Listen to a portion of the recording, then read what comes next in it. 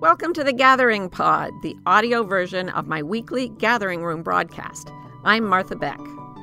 The first thing I want to tell you, I may have quoted this before, but I love it. It's a poem, part of a poem by the magnificent Antonio Machado, and it's beautiful. I tried to learn Spanish so I could read his poetry, and I could sort of, but not really. But in English, it goes like this. Last night, as I lay sleeping, I dreamt, oh marvelous error, that there was a beehive here inside my heart, and golden bees were making white comb and sweet honey from my old failures. I read that and just went, oh, it was like somebody had taken off a 90-pound pack. My old failures that I carry around as the, shame, and I wish I could go back, regret, all these things. And here he was telling me that it's not just a failure, it's not just okay. It's actually useful. It could make the sweetest parts of my life. Well, because I'm doing this course on practical wayfinding at the moment, and it's about creativity, the creativity mindset, I have been reading about the discovery of and the invention of many, many, many things. And here is what I have found. Error isn't just useful, it's absolutely crucial to getting things right. The way we get things wrong educates us, turns us a little bit so the goal that we're looking at is more in line with reality and with our truth. Making mistakes is the way we learn. I mean, think about the way you learn to talk. It wasn't by studying a grammar book and saying, should I have lain down, mummy? Or should you have lain me down? Nobody knows how to conjugate the verb to lie. And you certainly didn't. I read one developmental book that said babies learn to talk because they're rewarded for proper grammar. And I was like, no, a baby who says, down, down, bam, bam, mama, love you, is going to get rewarded. And that's not good grammar, according to the culture. So we learned to speak English or speak whatever language you speak in. Yeah, well, you obviously speak English if you're watching this, but whatever languages you've learned, you learn them slowly and badly at first. Mae West said, if something's worth doing, it's worth doing slowly. And I always say, if something's worth doing, it's worth doing badly, because that is how we start out. So, for example, I started to learn Mandarin, Chinese, in a classroom at Harvard where both the culture of Harvard and the incredible ancient tradition of Chinese intellectualism, it's like phenomenal. I mean, in China, to rise up the chain of society for thousands of years required passing exams and being brilliant at things that other people were not even thinking about, taking written exams on things. So there was a double cultural pressure, don't make a mistake. And I never really learned to speak Chinese, like relax. And I mean, I started dreaming in Chinese, but I'm sure I made a lot of mistakes. And then I could have conversations, but the people would go, oh, and I knew I wasn't doing it correctly. Sometimes I was just flat out wrong. But I tried and I tried and I tried to be perfect, and I sweated buckets and I got cold sores from the stress. Then I went to Japan after a few years of this, just because my then husband was working on something, and we at that point had like a 15-month-old daughter. So my eldest. So I used to plunk her down in front of Japanese learning TV. Like, if you're not about, I totally get it about don't plug your kids into a TV, but Sesame Street nearly saved my life on many occasions by not only entertaining but teaching my children. And there were many Japanese programs like this too. And I watched my daughter mouthing the words. I mean, she didn't understand them. I didn't understand them. But then I would go to commercials that you'd see over and over, right? Certain products, you see the same commercial over and over. And I started to be able to like burst out the like Ajinomoto. There's a brand of a spice. It's called Ajinomoto. And I was like, oh, Ajinomoto. And it just was in my head because I'd seen it through advertising, and they're really good at getting things into your head. And we were there for about 6 weeks. And when I went back, I briefly spoke Japanese well enough to test into Harvard's third year language classes. And that was unexpected. And then I got pregnant and my brain fell out, and never really learned to speak Japanese either. But while I was in Japan, I would just blur things. And then I got a tutor, and I would make mistakes that were so silly that she nearly fell off her chair laughing, but she only spoke Japanese. So we made a relationship work just in Japanese, and I came to love her deeply. And we had this whole relationship always in this one language that I had never learned before. And I was making mistakes, 50 to the dozen. It didn't matter. I learned so much more Japanese in those 6 weeks than I learned Chinese in like 4 years. I was like, wow, this is the way my brain works, by making mistakes, seeing where they're wrong, having my tutor laugh hysterically, which in Japan, boy, they're so polite. To get someone to fall off her chair laughing at a mistake you made, that's going to be a real mistake, I got to tell you.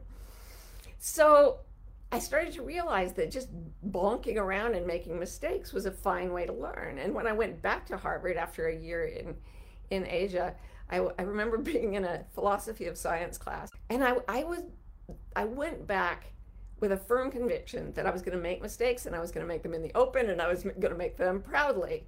So, like, I was in this philosophy of science class, and we were talking about, the laws of thermodynamics, and I was like, hand up. And I said, okay, here's my question. What's fire? Like, what exactly is fire? It's not animal, vegetable, or mineral. You couldn't, and all the other students around the seminar table laughed me to shame. Whoa, she doesn't know what fire is. And bless his heart, the teaching fellow running the session said, okay, somebody tell her what fire is exactly. Nope. No one actually knew.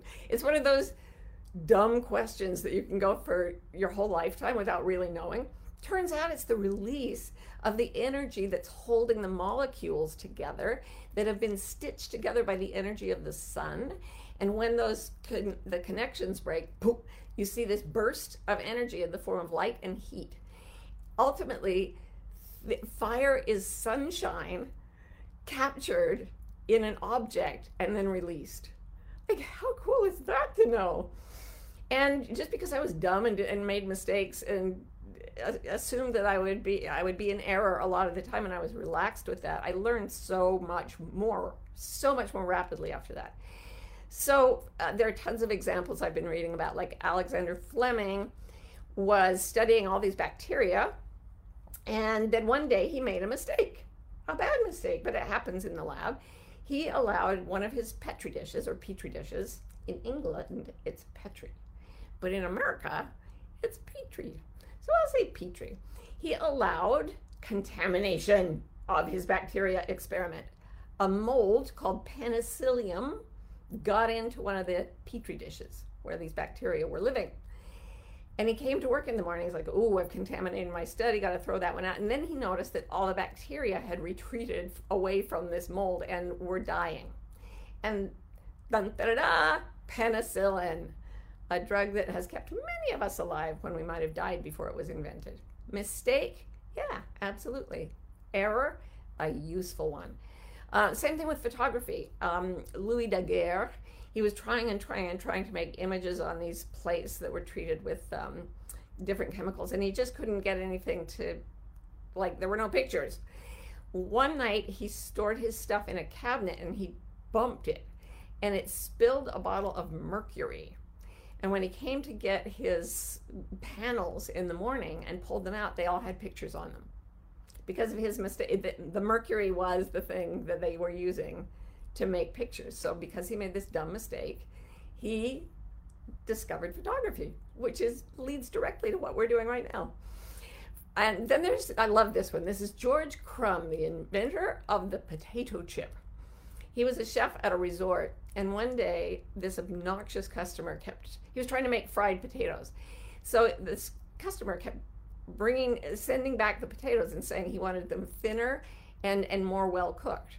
So George Crumb, in a fit of anger, cut those potatoes hair thin. Like he cut them wafer thin, and then he cooked the living daylights until they were burnt. And he took them out there, the waiter took them out there to the guest who loved them. And he had invented the potato chip. Yay. That wasn't exactly a mistake, except in controlling his temper. Customers always right, well, I'll show you. The point is, it was nothing he was intending.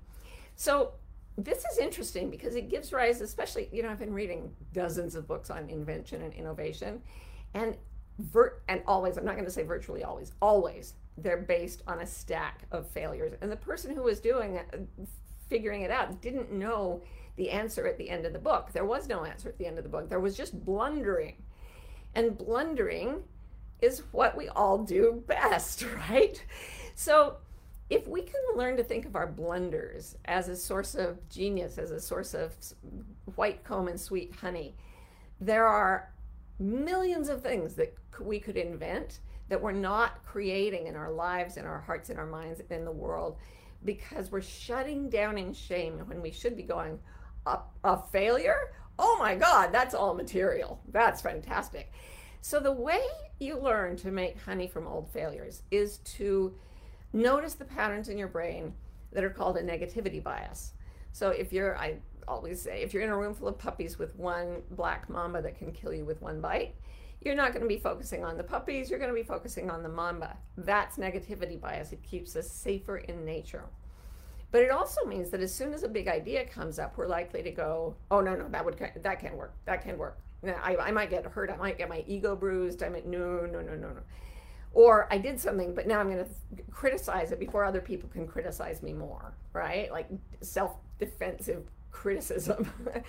So I would like you to think about turning your automatic negative thoughts, that's A-N-T or ant, so the ants go marching, and learn to think instead of encouraging and accepting thoughts, or eat. I used to have a shirt that said breathe on it, and I would put a sweater on over it, or a scarf, and it would take out the BR and the HE on the end, and I just walked around in a shirt that said eat, which is definitely an encouraging, accepting thought. So change your ants to eats.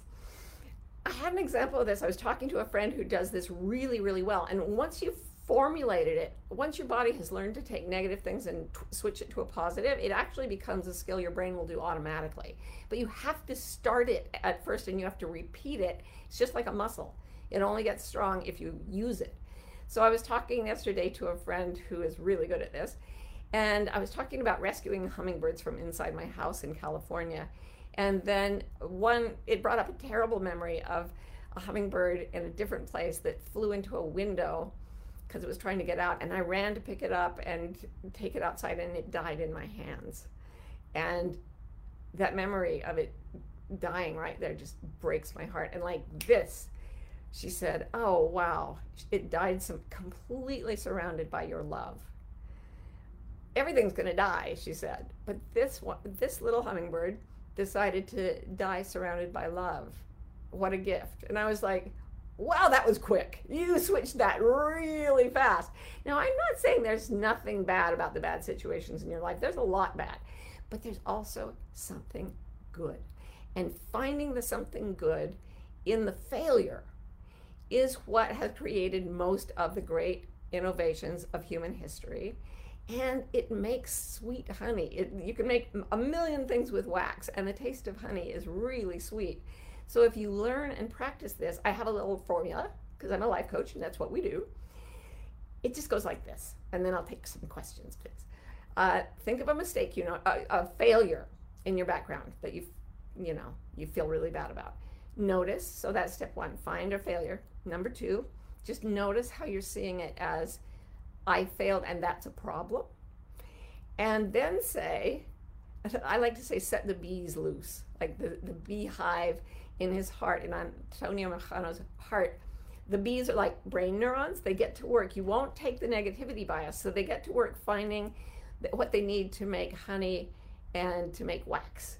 And so the way you do that is by saying, no, I'm going to wait till there's something good about this. And my favorite story for this is how Liz Gilbert, after her first marriage failed, So failure, right? So depressed, so anxious, couldn't find anything that was going on that felt good, except one thing: Italian. She wanted to learn Italian. And thus came the book Eat, Pray, Love, which is sold to 13 million people and is probably the biggest publishing success in living memory. So, and when you talk to her about it, she's like, there was one tiny thread, and the way I made it okay, the way I turned it into something okay, was by bringing a lesson forward, going on an adventure to try to take in the meaning of my of this failed marriage, and then making sense of it for myself. And boy, was that sweet honey and white comb for so many readers. Okay, so somebody asked me if I speak Chinese, and I'm not gonna, no, I can't read it. I've forgotten all my characters. I only recognize Tian right now because I'm like Ni and Tian. Otherwise, I'm far too nervous to read the characters. Sorry. Oh, see, I just failed. Don't worry, I'll make some honey and wax out of it. I'll be up all night. Hello, the lovely peoples. This is Martha, inviting you to a free masterclass that I have made called 5 Paths to Your Purpose. Probably the most common question I get from people is, how do I find my purpose? Why don't I feel that I'm on purpose?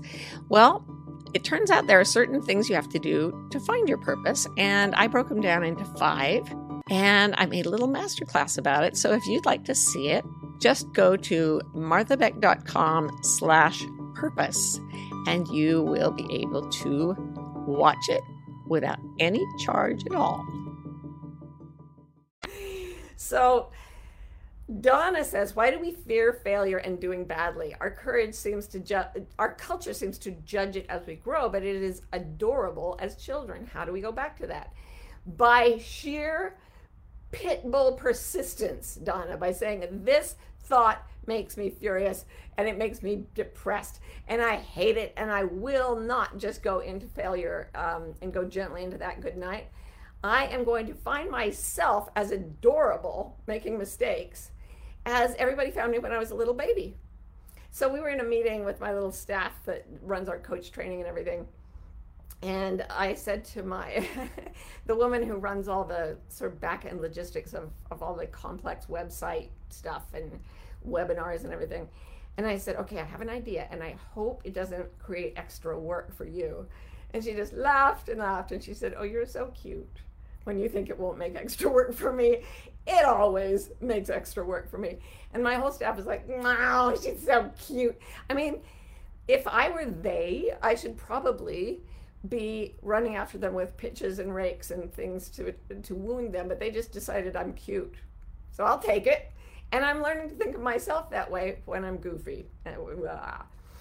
So Marianne says, I agree. How do we learn to allow our children to fail? This is the hardest thing as a mom. Yeah, it's like stand back and watch them. And when they come back, I just read a book that has a really interesting passage on this. It's called The 4 Sacred Gifts by Anita Sanchez. It's about indigenous peoples and their gifts that they have to offer the insane dominant society culture of the planet. But she talks about that's the book. She talks about her son coming in and he's just been dumped by his girlfriend. And he's like, Mom, it hurts so much, I can't believe it hurts. And her first instinct is to panic and take him to a hospital because she doesn't even know what's wrong. But she's been in all this training to be a facilitator for these indigenous meetings that, they connect with huge corporations to have them work in more sustainable harmony with ecosystems and stuff. So she had been trained and she sat with her son and she was like, so tell me all about it. And he's like, oh, my girlfriend dumped me and she wanted so much to give advice, but she knew that wasn't the most helpful thing. So she was like, yeah, I'm right here. Tell me more. That's how you let your children fail. You, instead of protecting them from anything the world could do to them, which you can't, you expect that they're going to have failures and it's going to hurt them too. So show them how to handle a failure by sitting with them and saying, it's okay. I'm right here. Whatever you failed at, whatever has gone wrong, it can be made into sweet honey and white comb. And as you'll get older, if you do this, if you transform your ants into eats, then you can start to see every failure as a source of wisdom. And she talks about how her son really caught on and started to use it himself to change his own mind so that he had an internal programming that switched automatically from a negative thought to something supportive and positive. So yeah, it's a good thing to do with our kids. Anne says, how can I stop shame from shutting me down? It can be paralyzing. Oh, I get you. And the way to shut shame down, now the thing is, it makes us not want to be seen. So in my book, The Way of Integrity, I talk about Dante getting through he drops all his illusions, all his errors of thought, but he has one left before he can go to paradise in the Divine Comedy. And his dead girlfriend shows up and says, you have to disentangle yourself from fear and shame, that you no longer speak like one who dreams. So the deepest illusion of humans is that we're not good enough and we should be ashamed. What is his reaction to seeing this beloved that he's missed so terribly since she died? He can't even look at her because he knows that she sees him clear through. So he drops his face and he cries and cries and cries, and she's like, oh, this shame, we got to get rid of it. So one thing is we have to be seen clearly. So taking our shame out and saying, what Byron Katie says is that everything you think you most don't want people to know about you is actually what you most want them to know about you. So for example, I was sexually abused. Part of you is shamed and doesn't want anyone to know, but part of you is desperate for the light of truth and really wants you to speak out. So fear and shame entangle us. Now, the way it happens in the Divine Comedy is Dante gets sort of baptized, dunked in two sides of a river, and the first side makes him forget everything he's ever done wrong. And the second side makes him remember everything he's ever done right. Now think about how closely those two things are intertwined. So Alexander Fleming could have gone on and said, oh, I let mold grow in my petri dishes. It was horrible. Oh, I'm such a klutz. I'm such a moron. Instead of, whoo, I just saved millions of lives by stumbling upon penicillin. So you need to be seen. So if you bring out your shame and talk to it with other people, that's what AA and other 12-step groups do. You talk to your sponsor, you talk to the group, and it cleanses that shame away. But also learn to turn, even in one thing, like, oh, I didn't parent as well yesterday as I should have. You'll be thinking about your mistakes. Turn your attention from the automatic negative thoughts to what went right. Here are the things I did right as a parent. Because turning toward the positive is 50 times more, it integrates behaviors 50 times more powerfully than punishment. So whatever your critical voice is saying is 50 times less powerful than what the positive voice is saying if you let yourself see and hear the positive. So make a list of all the things you did right, even in the situation where you failed. And then let people see you. And really, daylight is the cure for shame, being seen. Mary says, how do you tell the difference between negativity bias and a direction you really shouldn't go? We talk a lot about this in my Wayfinder coach training, because we just think if something's bad for us, it must be good for us. It feels bad. But actually, if your heart wants to go towards something and you've got butterflies because you're a little scared, that's a go. If your heart says, oh, no, trapped, bad, wounded, that's your negativity bias saying this thought, this place I'm living right now in my thoughts is bad for me. So you can go to your healthy fear and use it to move forward, but you don't have to keep anything that is feeling toxic or noxious to you. You should definitely go away from that. That's not the negativity bias, that is wisdom. And learning to tell the difference is the wisdom. So that's why the 12-step prayer is help me change what I can. What is it, the Serenity Prayer? Dear God, please help me accept the things I cannot change what I can, and the wisdom to know the difference. Something like that. So yeah, you'll get the wisdom to know the difference as you try, fail, or in the words of Samuel Beckett all over the internet, fail again, fail better. You will get slowly and surely better. Christina says, it seems human life is meant to have loads of mistakes because understanding only comes after dealing with them. So true, Christina. But how come so many people don't get the meaning of mistakes but understand it as a punishment? This is because we are socialized by people who are giving us, they're passing down cultural rules that are meaningless to our natural selves. They want us to fit in with the people around them.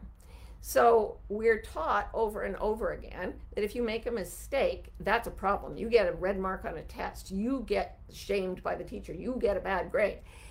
That never happens in nature.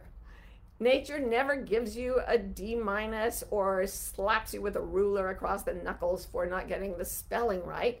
Nature just says, oh yeah, you didn't find water in that direction, try another direction. Or you didn't make fire that way, try another way. It's always saying, okay, you know what didn't work, so keep moving. And if you get lots and lots and lots of what didn't work, you stumble across things that do work. And there are usually multiple ways that they can work.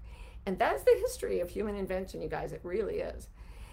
Jessica says, growing up religious, I struggle with the difference between spiritual bypassing and true reframing or looking for the honey.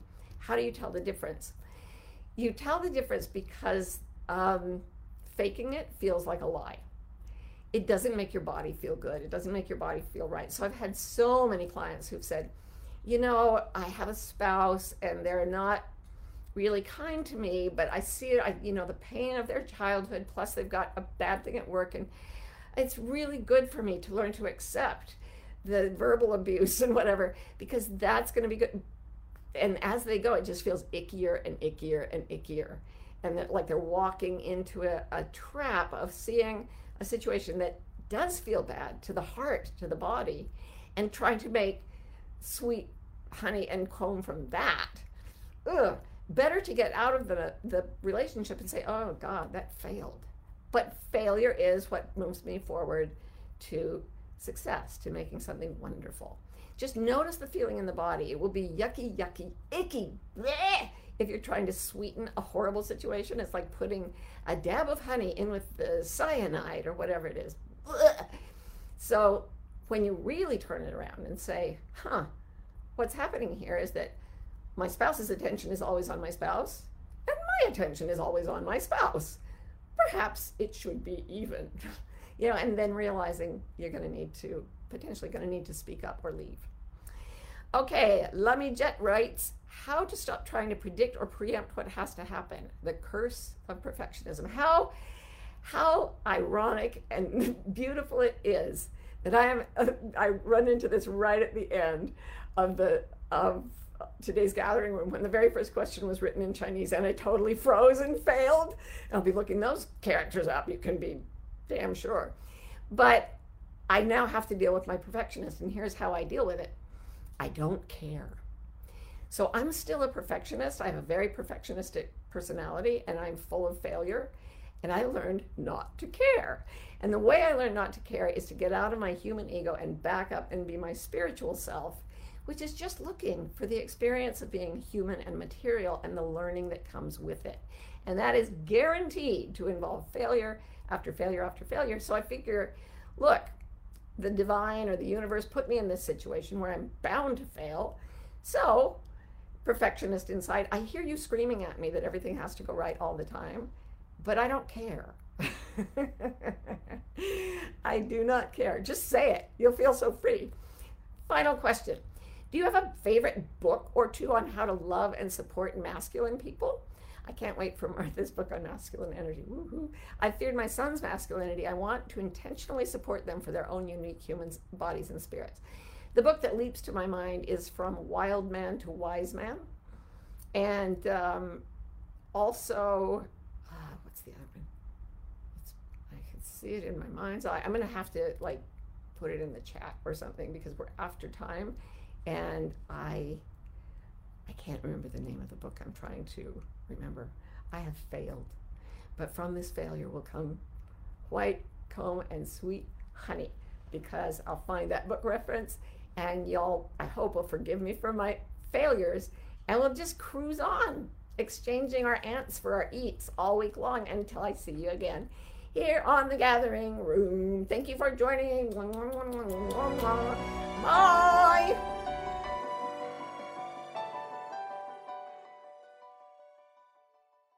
For almost 30 years, I've been teaching people to do something that I call reading your internal compasses. I believe we are all born with direction-finding mechanisms that are inherent in us and will help us find our best destiny. A few years ago, though, I realized that a lot of people were getting very, very anxious. And this is true. Anxiety is going nuts all over the planet. So I spent 5 years researching and writing a book about how to read your compasses and lower the anxiety that's getting between you and your right life. And I'm very excited about the book. It's coming out in 2025, but I would love to teach you about it before the book comes out. So this summer, I'm doing a course called The Wayfinder's Compass, Moving Beyond Anxiety. And you can check it out by going to marthabeck.com/compass, and we will have a fabulous time putting you on course for your North Star. It's a bewildering moment to be alive. That's why Martha Beck, Me, and Rowan Mangan, me, created Bewildered, the wildly successful podcast for people trying to figure it out. Most of us are trying to fit society's expectations about how we should live, which is stressful and confusing. On Bewildered, we look at topics like perfectionism, What it means to have enough, anxiety, and creativity to see where the culture may be pushing us all away from the lives that truly fulfill us. If you're bewildered, if you want to think and you love to laugh, Come join us.